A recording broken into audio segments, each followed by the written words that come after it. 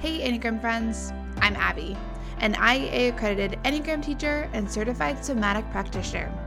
My work has always been an invitation for greater self-awareness and really a compassionate curiosity for the world. And I offer that invitation through corporate Enneagram workshops, private coaching, and educational resources like this podcast. In this season of the podcast, I'm inviting fellow Enneagram teachers, authors, and practitioners into the podcast space to share with you about personal growth, all through the lens of their personal type structure. In this episode, I share a conversation with Ashton Whitmoyer-Ober about her experience in personal growth through the lens of her type structure as an Enneagram 2. Let me share with you just a little bit about Ashton before I invite you into our conversation. So Ashton is an author, public speaker, and community psychologist, as well as a certified Enneagram educator. With a desire to see relationships strengthened, she created an Enneagram Ashton on Instagram in 2019. She's the author of several books, including Enneagram for Relationships and The Enneagram Made Simple. So, Enneagram friends, I am so thankful to get to share this episode with you, as Ashton offers a wealth of information, not just about the type, but also just shares incredible language around her personal growth as a type 2 and what it feels like to live in that type structure.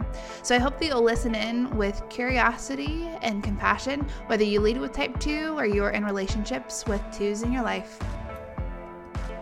Well, thank you very much for being here, Ashton. It's a gift to get to share an Enneagram conversation with you and get to learn more about you and that type 2 structure. So thanks for being here. Thanks for having me. I'm excited to be here. Yeah. So, we are focusing on not just type 2, but also growth within your type, and not even growth for all type 2s, but specifically looking at your personal development journey and what that's looked like for you. So if we can kind of retrace though and start back at the beginning, how did you land on type 2? Did you, visit different numbers around the diagram, or did you know right away that you were 2? What was that process like for you? Yeah, it was an interesting process because I think right off the bat, I was like, oh, I'm definitely a 2. Like I knew I was a 2 just by reading those, biggest fears, those biggest desires. But I actually look a lot more like other types. So I think when I made that connection of motivations versus behaviors, that was when it really clicked for me, because I related mostly to those motivations versus on paper, I look a lot like a 3, a 9. And when I take a test, I score as a 9 and a 3, like all the time. Like those are my top 2 scores, which is, I'm sure you have similar thoughts on tests as I do, and why it's important to dive deeper into it. But it was pretty obvious for me right off the bat because of that desire to feel loved and wanted. And it wasn't that I didn't feel loved or wanted in my family structure growing up or, in my everyday life. It just, the importance of feeling loved and wanted outweighed the need to keep the peace like the 9, and the need to feel valued and respected or to avoid failure like the 3. So that's kind of how I landed on it. But there are still times, right, where I'm like, could I be a 3? Could I be a 9? And then I get really stressed out and I'm like, oh no, I'm definitely a 2 because of that connection to the 8. Like I can definitely see it clearly in different areas of my life. Yeah, for sure. And I think it's so helpful to hear Enneagram teachers and practitioners talk about those moments of thinking like, am I actually a different number? Because interacting with a lot of people in that coaching space, it feels like an existential crisis of like, oh no, like what if I'm wrong?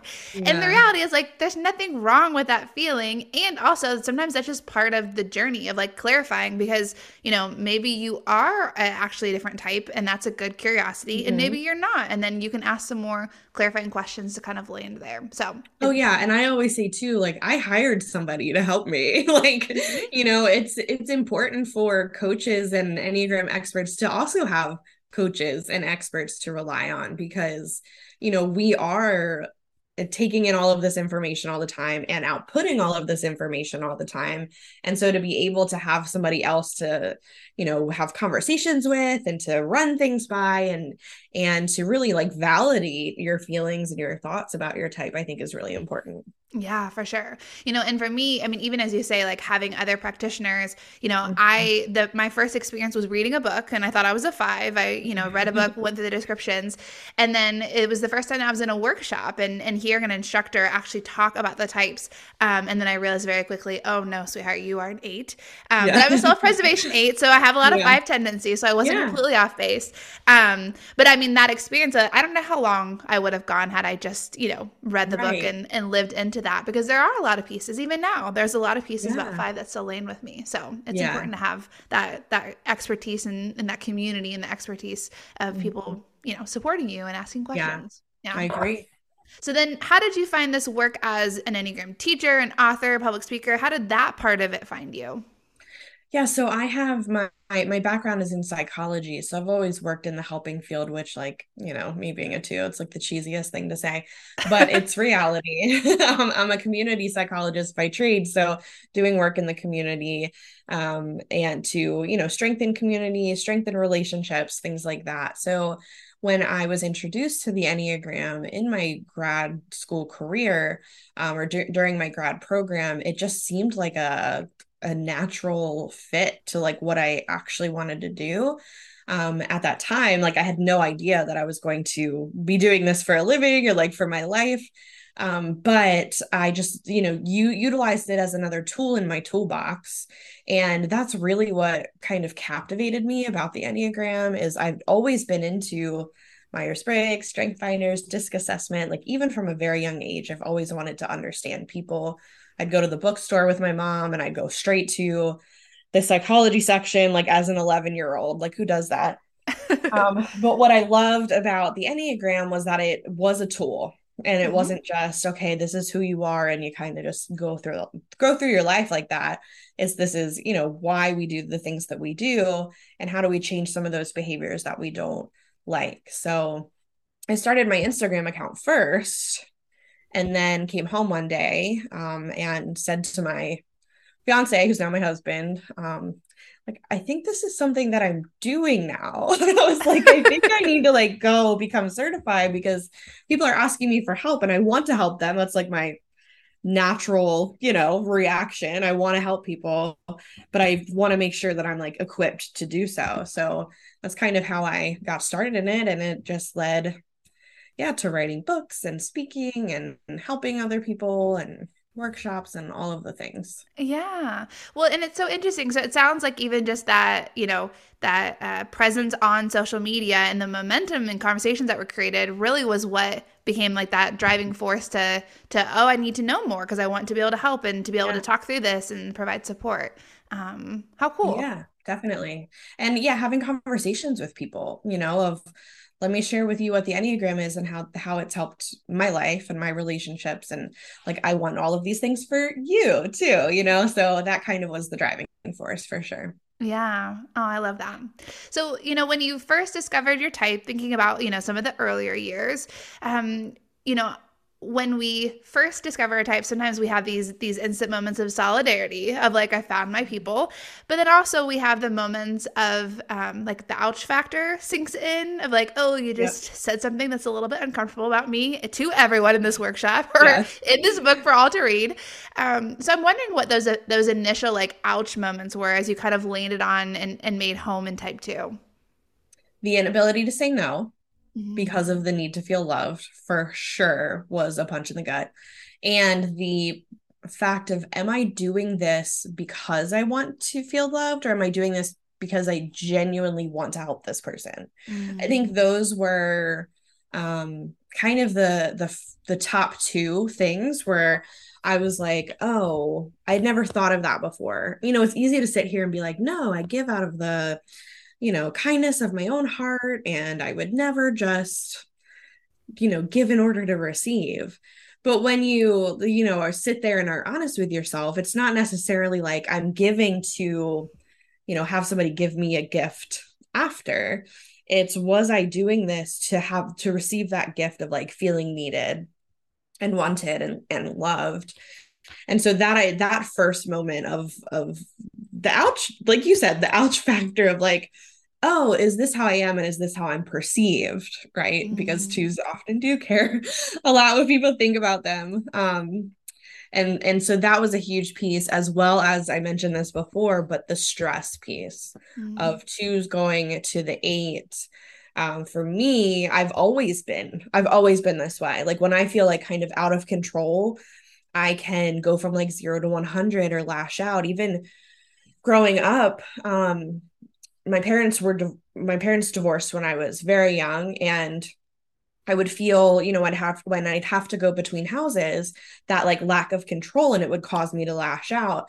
So being able to identify that Mhm. and realize that that attributes to like feeling loved and wanted, that it's all connected, and like having those like punch in the gut moments of like, oh yeah, now everybody in the world also knows this about me. But like I said, what I love about the Enneagram is like we can change those things. We can identify them quicker and use the Enneagram to grow in those areas. Yeah, for sure.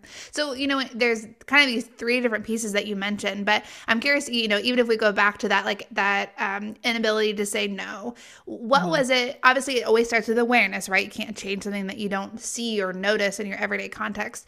But how did you balance that out? Once you see it, how did you quote unquote change it?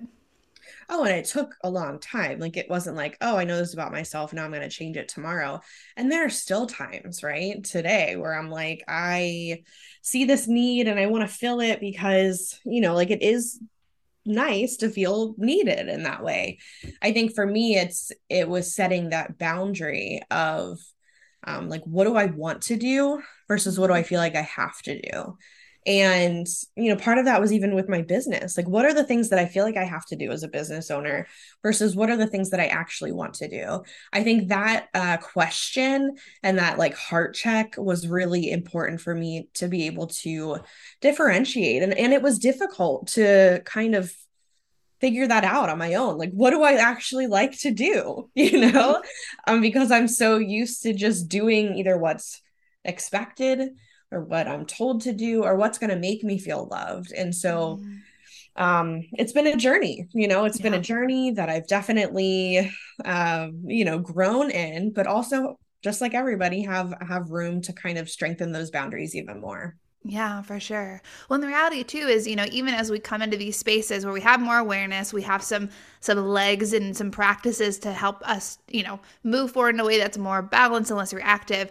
There's going to be a new season. There's going to be a new Yep. person that comes in and a new responsibility or a new role that is placed on us and those change things. And so we have to, I mean, we're always renegotiating what practices we need and like what are, these sticking points for us. Yeah. I'm curious as you ask these questions of what is it that I want to do, what I have to do. Sometimes even the language I'll hear from twos is like, what is mine to do? And trying to be mindful of that. Do you feel like that is a space that you're able to reflect on your own, or do you typically need to verbally process it out loud and kind of have a tribe or another person supporting you in it? All of the above, right? Yeah. So, therapy was a big piece of it. Also working with other Enneagram practitioners, like I said, my husband, my friends, and really, sometimes it's and with friends and family, like they're used to me Mhm. saying yes to everything. And so, that was difficult. Or they're also used to me like caring a lot about what they think or their Mhm. opinions. So I think that was an interesting change in almost like trajectory as well, where my relationships kind of changed a little bit too, where I'm setting that boundary, and if I don't want to go do that thing, or if I am like socialized out at this point, I'm okay to say no, and they're not used to that. Mhm. So um yeah, definitely verbally processing, also internally processing, just kind of working through what that looks like and what that means. Yeah. So when you land on that space of like, this is what I want to do, or this is what I think is mine to do, how do you know that you've landed there? Like, is there a sense? Sometimes people talk about like a felt sense of knowing like this feels good, like it's not reactive or anxiety producing, like this feels true. Or sometimes people, it's like a pro con list, or they're aligning it with their values and they're just hoping for the best. Like, what is that? What is that like for you? For me, it's like this long, I mean, it is like there isn't anxiety Mhm. attached to it. There isn't worry about, what people are going to think about me. Even if I were to go do the thing, I would still be like, oh, did I do it okay? Did I do enough? Like there were still those questions that were going through my mind. For me, though, it's a long-term almost feeling of not being burnt out. Like Yeah. burnout is huge for twos, as you probably know. And it was very quick. Like I was very quick to get to that burnout stage. Yeah. And when I am in a good and healthy place of being able to set those boundaries and to say no and to only focus on the things that I actually want to do, or like Marie Kondo says, like the things that bring me joy, Hmm. I know that I'm not burnt out. Like I'm in a good and healthy space. I'm doing the things that I want to do, and I'm able to show up better for the people Hmm. in my life. Yeah, for sure. Well, it sounds like, I mean, even as you're talking through that, just as an incredible amount of compassion that you had for yourself in those moments and continue to have for yourself. I think when I remember my first teachers always talking about like it starts with awareness and then compassion and then you go from there. And as an eight, Mhm. I'm like, I don't know about that compassion piece. That feels like a bunch of nonsense. And so in my early years and still in moments of like, hey, here's the things we're supposed to be doing. Let's just go do the things to be better. Yeah. But like it has to start with compassion, right? Otherwise, we're just using our type to fix our type. Yeah. And so in those moments, like an incredible amount of compassion that you offered yourself. I think what's interesting too is just thinking about subtypes. Like when I first discovered the Enneagram and first discovered subtypes, immediately thought I was a self-preservation because I think I had like swung so far over to the side of like, no, I've been taking care of everybody else. Now I need to take care of me. Yeah. And now that I'm able to set better boundaries and have those conversations, I'm definitely showing up more as a social too, Hmm. because I have those like systems in place almost. Yeah, for sure, for sure. One of the things that you had mentioned, even as you were talking through like setting boundaries and some of these things that you're processing with your family and friends, was kind of these moments of like, they're used to me doing that, right? Like they're Mhm. used to my two-ness and sometimes in an incredible gift and sometimes in ways that weren't, as you look back, so healthy. Yeah. And I think that's always a really hard moment, no matter what your type is, but especially as we think about twos and this fostering connection with others. It's such a tricky moment of almost trying to reteach people like how to treat us, reteach Yeah. people what to expect from us, what's appropriate, what's hurtful. And so I'm just curious if that, if there was any pieces of that that you could share of as you were kind of like renegotiating relationships with people, what that looked like for you. I think that it's difficult because my family has a lot of strong personalities and some of the stronger types. Hmm. And so it was very easy for me to slip into the like, I'll just go along with what everybody else wants to do. Again, that's where some of those nine characteristics show up. I'll just go along with what everybody else wants to do, other people's opinions. I'll kind of just silence my own. And it's still a work in progress, right? But I think being able to communicate a little bit more about how I'm feeling about things, or, you can't treat people that way, has allowed them to kind of include me in the conversation a little bit more. I Yeah. don't know if it's intentional on their part, right? But it's kind of what I'm observing from the outside looking in.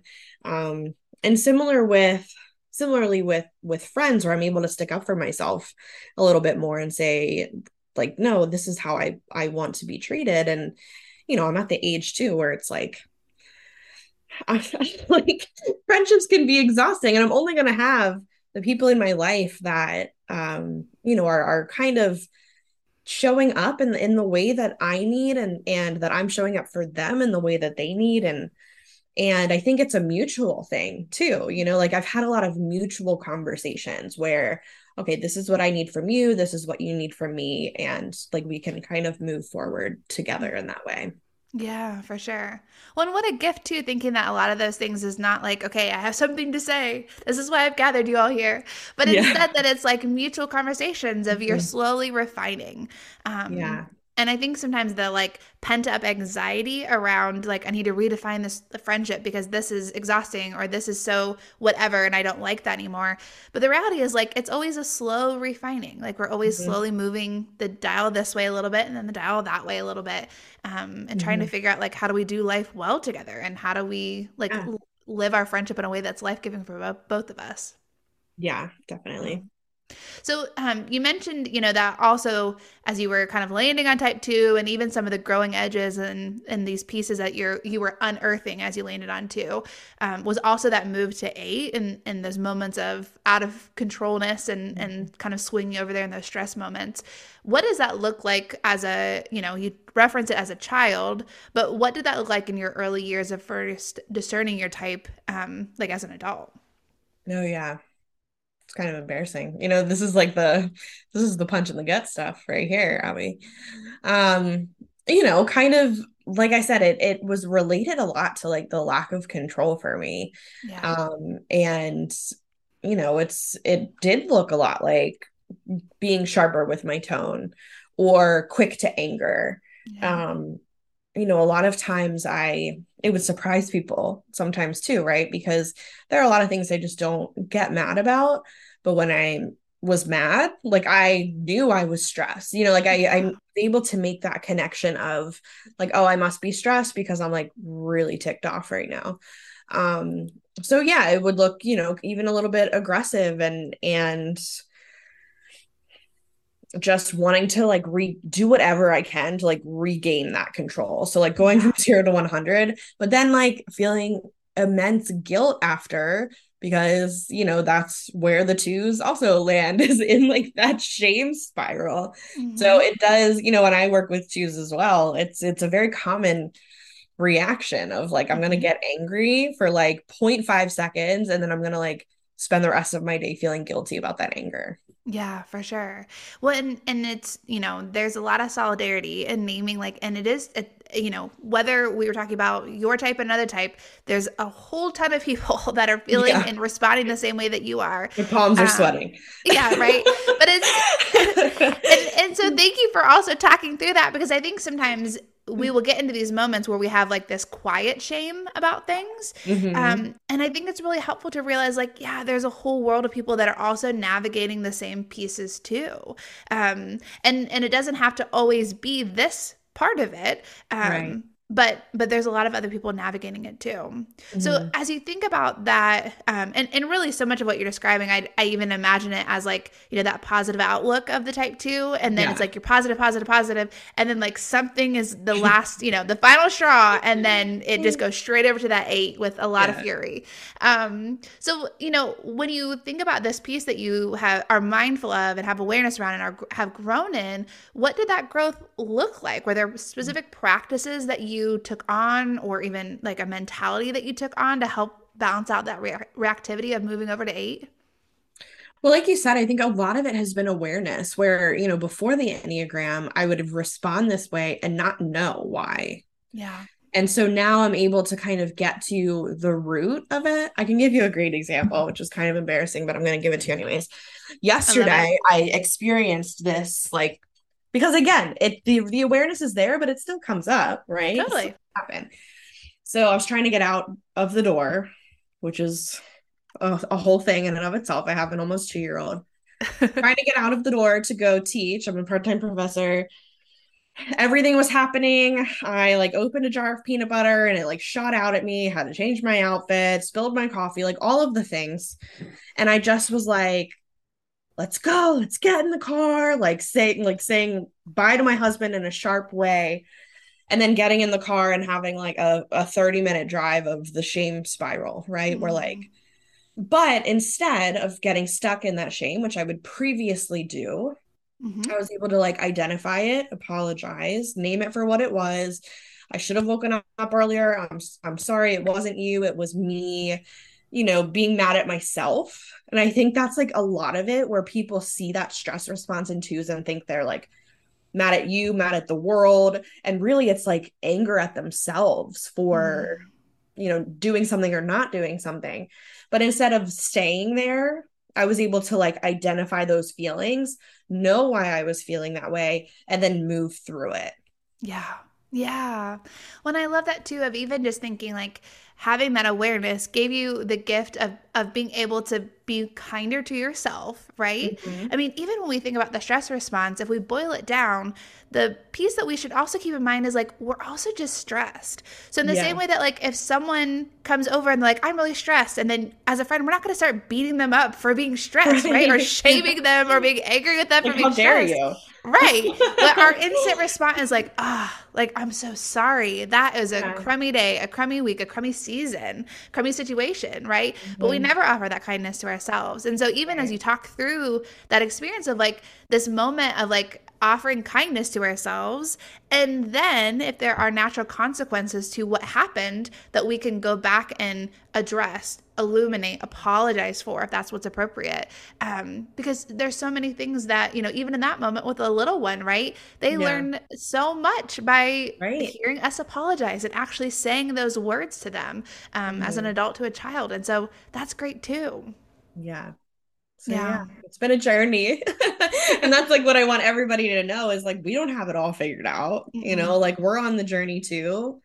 Yes, we're teaching about these things, but it doesn't mean that we don't also struggle with them at times. Yeah, right. Because there's no arriving, right? It's just a consistent evolution of becoming more aware, having more, awareness of our reactivity to balance it out. But like, we don't arrive. There's not like a golden certificate that we get, and then we're Yeah. just great human beings. Yep. So, and I think the other thing too is even thinking about this move from 2 over to 5. I think also keeping in mind like it doesn't always have to be that you get pushed over into from that 2 point over into 8. Like sometimes you can choose to take on some of those 8 characteristics to help yourself in that moment, right? Yeah. Like, Yeah. that moment of like just stating clearly what is wrong or what is Mhm. needed and how someone can, do their part so that it's not all you. Yep. And so even that takes that slow awareness too. Yeah, definitely. Yeah. So, I know that this is something that you mentioned kind of in this current season, but what is, is there any other practices as we kind of think about like twos in general? So as you're, preaching to the twos, or Hmm. those that love twos, is there any other practices or awareness that feels like outside of what we've already kind of illuminated in those early years and even in this current context, but just things that feel like this is what I want the twos to know, or this was a helpful practice for me as I'm, trying to balance out some of the reactivity of my type structure. Yeah, I think, oh, we talked about this so much, but that awareness piece and Yeah. really just being gentle with yourself. It's Hmm. so easy to put ourselves down and to criticize ourselves and to, get caught in that shame cycle. But, we know how to treat other people. It's kind of what we're known for. And so part of that is practicing that self care. I think self care is a cheesy concept and word these days and overused, but really just caring for yourself like you're able to care for other people. And whether that be, mantras have really helped me, journaling has really helped me. Just being able to like step into my power a little bit more. And when Yeah. doing so, then that helps me go to some of the healthier side of the 8, which is being able to set boundaries a little bit more, tell people what I want, be a little bit more confident and assertive, Hmm. which doesn't tend to come naturally to us twos. But I think, we have a lot of feelings as twos, getting those feelings out there and allowing them to kind of become practical Hmm. and practical tools to teach people how to treat us and really to teach ourselves how to treat us as Mm. well. Yeah. I love that. How can people be a part of your work? I know that you have several books, but how can people connect to you as an Enneagram instructor and your work that you're doing in the world? Yeah, so I have a lot of different things going on my website, which is just enneagramashton.com. I also always have a lot of things going on my Instagram, which is just Enneagram Ashton. Those are probably the two best ways to get in touch. Okay. And then will you tell us a little bit about the books that you wrote too, your Enneagram books? Yeah, so the first book I wrote was called The Enneagram for Relationships. And that one the book breaks down into 4 different types of relationships. So romantic, friendships, family, and then the relationships with your coworkers or colleagues. So it's a great, I kind of wrote them backwards. It's a great like second book to read. And then the second book I wrote was called The Enneagram Made Simple. So it really is a great guidebook. People have told me that they refer back to it, they share it with friends, they get it back, they highlight, it has activities in it, which is really great. And so I would read that one first and the relationship one second. But it just always, makes me feel so humbled to know that people are holding my books in their hands. So you can definitely check them out on my website or wherever books are sold as well. Okay, awesome. Well, I know there's lots of things that we could talk about because we literally only talked about one number. We could have talked about all the numbers. But thank you so much for saying yes, for sharing your wisdom and also your personal experience. I think it's always a gift to get to hear Enneagram teachers talk about the numbers and from their expertise.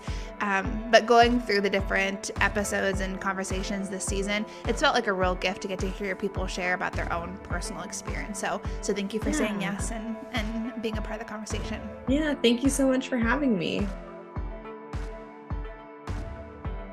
Hey, Enneagram friends. Thanks for listening in to my conversation with Ashton. I hope that you have a lot more clarity and awareness and wisdom around the Type 2 structure. And for all you 2s out there, I hope that you felt many moments of solidarity. I will link all of Ashton's information in the show notes, but I hope that you'll check out her work and see what she's up to. If you found this episode helpful, would you do me a favor and share it with a friend and subscribe to the podcast so that you could hear the rest of the episodes this season? That's a great way to share this resource and to grow the community and the conversations around the Enneagram. Okay, friends, until next time.